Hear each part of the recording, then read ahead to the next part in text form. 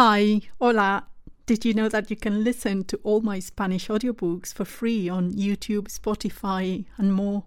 To get the links, go to kerapido.com/listen or simply tap the link in the episode description. You can listen to my free Spanish audiobooks wherever you are. Hi, welcome to Speak Spanish with Maria Fernandez. I'm Maria Fernandez, and this podcast is brought to you by my Spanish learning website, kerapido.com. At kerapido.com, you can see the free transcript of this lesson. To get it, tap the link in the episode description on your mobile device. Today's question comes from Anne, one of my private students. Anne wants to know how she can learn Spanish faster. She's been learning Spanish for about a year, but she doesn't feel she's making enough progress. This is something that most of us language learners experience at some point or another, usually just within weeks of starting to learn the new language. Then you suddenly feel that you're not making any progress, that you're forgetting quite a few things, that you're wasting your time, that you could be doing things a lot better. And then you start to get demotivated, you lose your self-esteem, and eventually you give up. That's a very, very common scenario. So to help you learn Spanish fast and to help you continue learning and to get your motivation up and to not lose your self-esteem, I'm going to give you 6 very practical, very doable ideas. The first one is something that I've talked about before in this podcast, and that's to get a good Spanish course that you like. It is absolutely essential that you study Spanish with a course that you like and that you stick to it. Once you find a course that you like, stick to it. Go through it from beginning to end. Don't skip any lessons, any exercises, any drills. Nothing, just go through it. Even if you know some bits here and there, just never skip anything. That's the way to learn faster, to build a solid base, and to keep your motivation up, because you never have any gaps if you do your course that way. The second idea is to always study at the right level.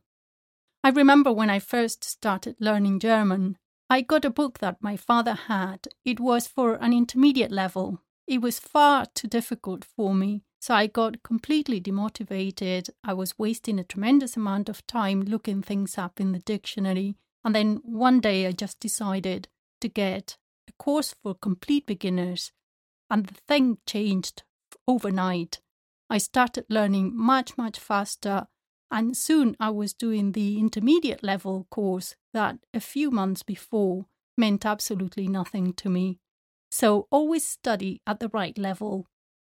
If you don't know exactly which level you've got, the easiest thing to do is to go for a level that is slightly lower than you think. So, for example, if you've done a bit of Spanish in the past, but not very much, I would recommend that you go for an absolute beginner's level.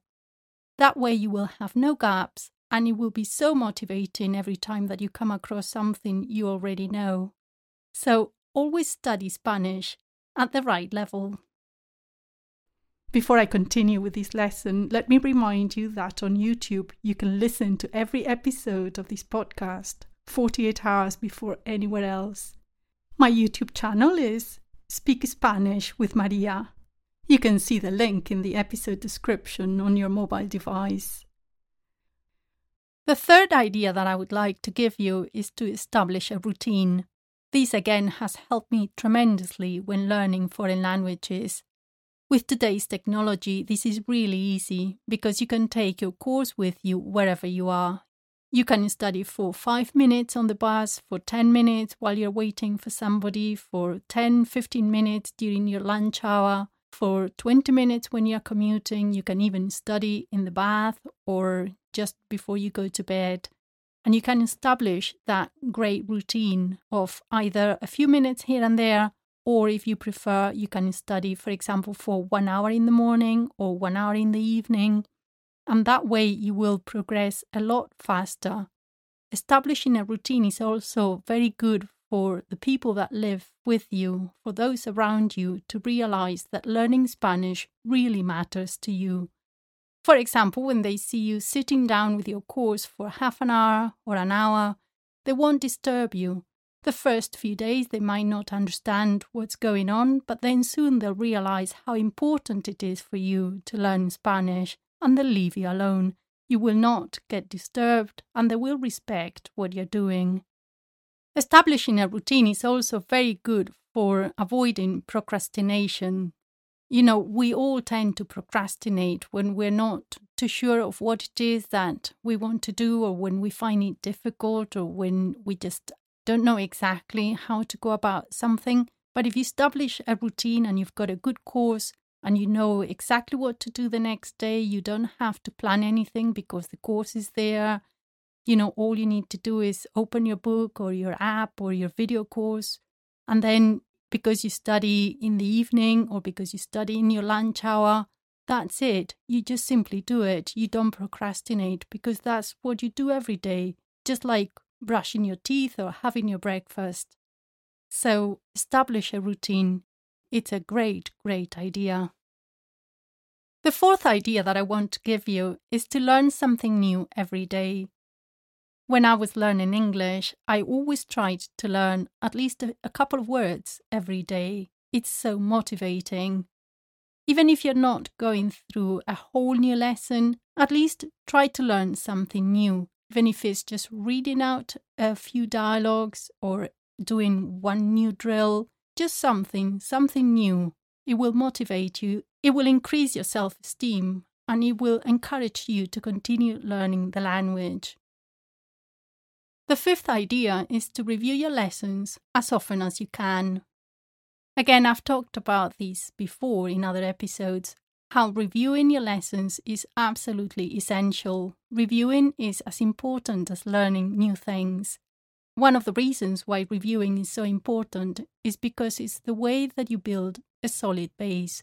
That solid base that you need in Spanish in order to progress, in order to learn faster and more difficult things.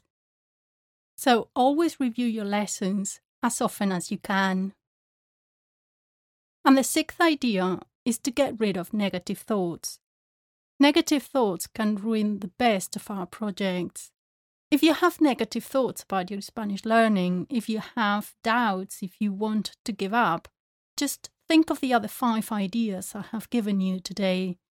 Have a good course that you like, study at the right level, establish a routine, learn something every day, and review your lessons.